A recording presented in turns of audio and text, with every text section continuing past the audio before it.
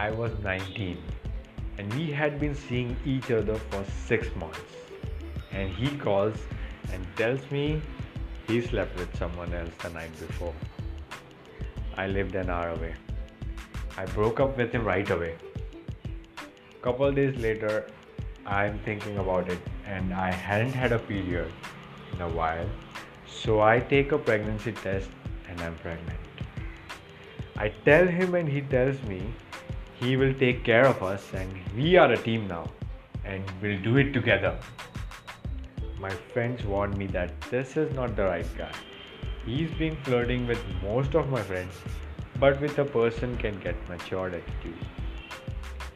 I thought he'll be grown up now. So I forgive him.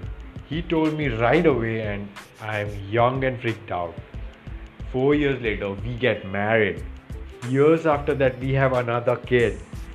We buy a house in suburbs, both work, go on dates, ride our bikes, and we are just a perfect happy family. Took a while, but we had overdone so much at a young age. 6 months ago, he sits me down and admits that he had slept with over 10 different women this whole time. We are divorcing. I don't understand why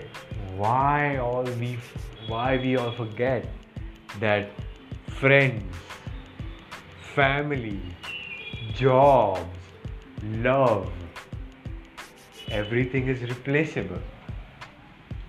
Nothing is permanent. So why do we get attached?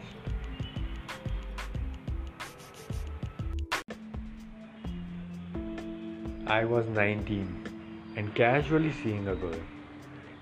Then one day, I found a lump in one of my testicles while I was taking a shower.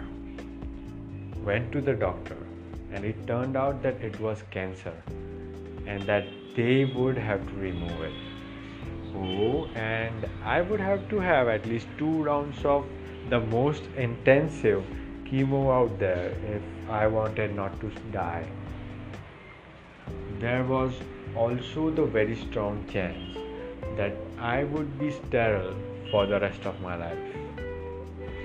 Realizing that this was something that I might not survive, I ended things and dropped off the face of the planet for the girl I was seeing, as I didn't want to end up being the dead boyfriend.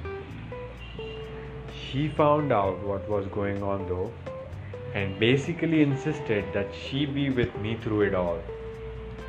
She came to every single 8-10 hour chemo session and helped me through recovery.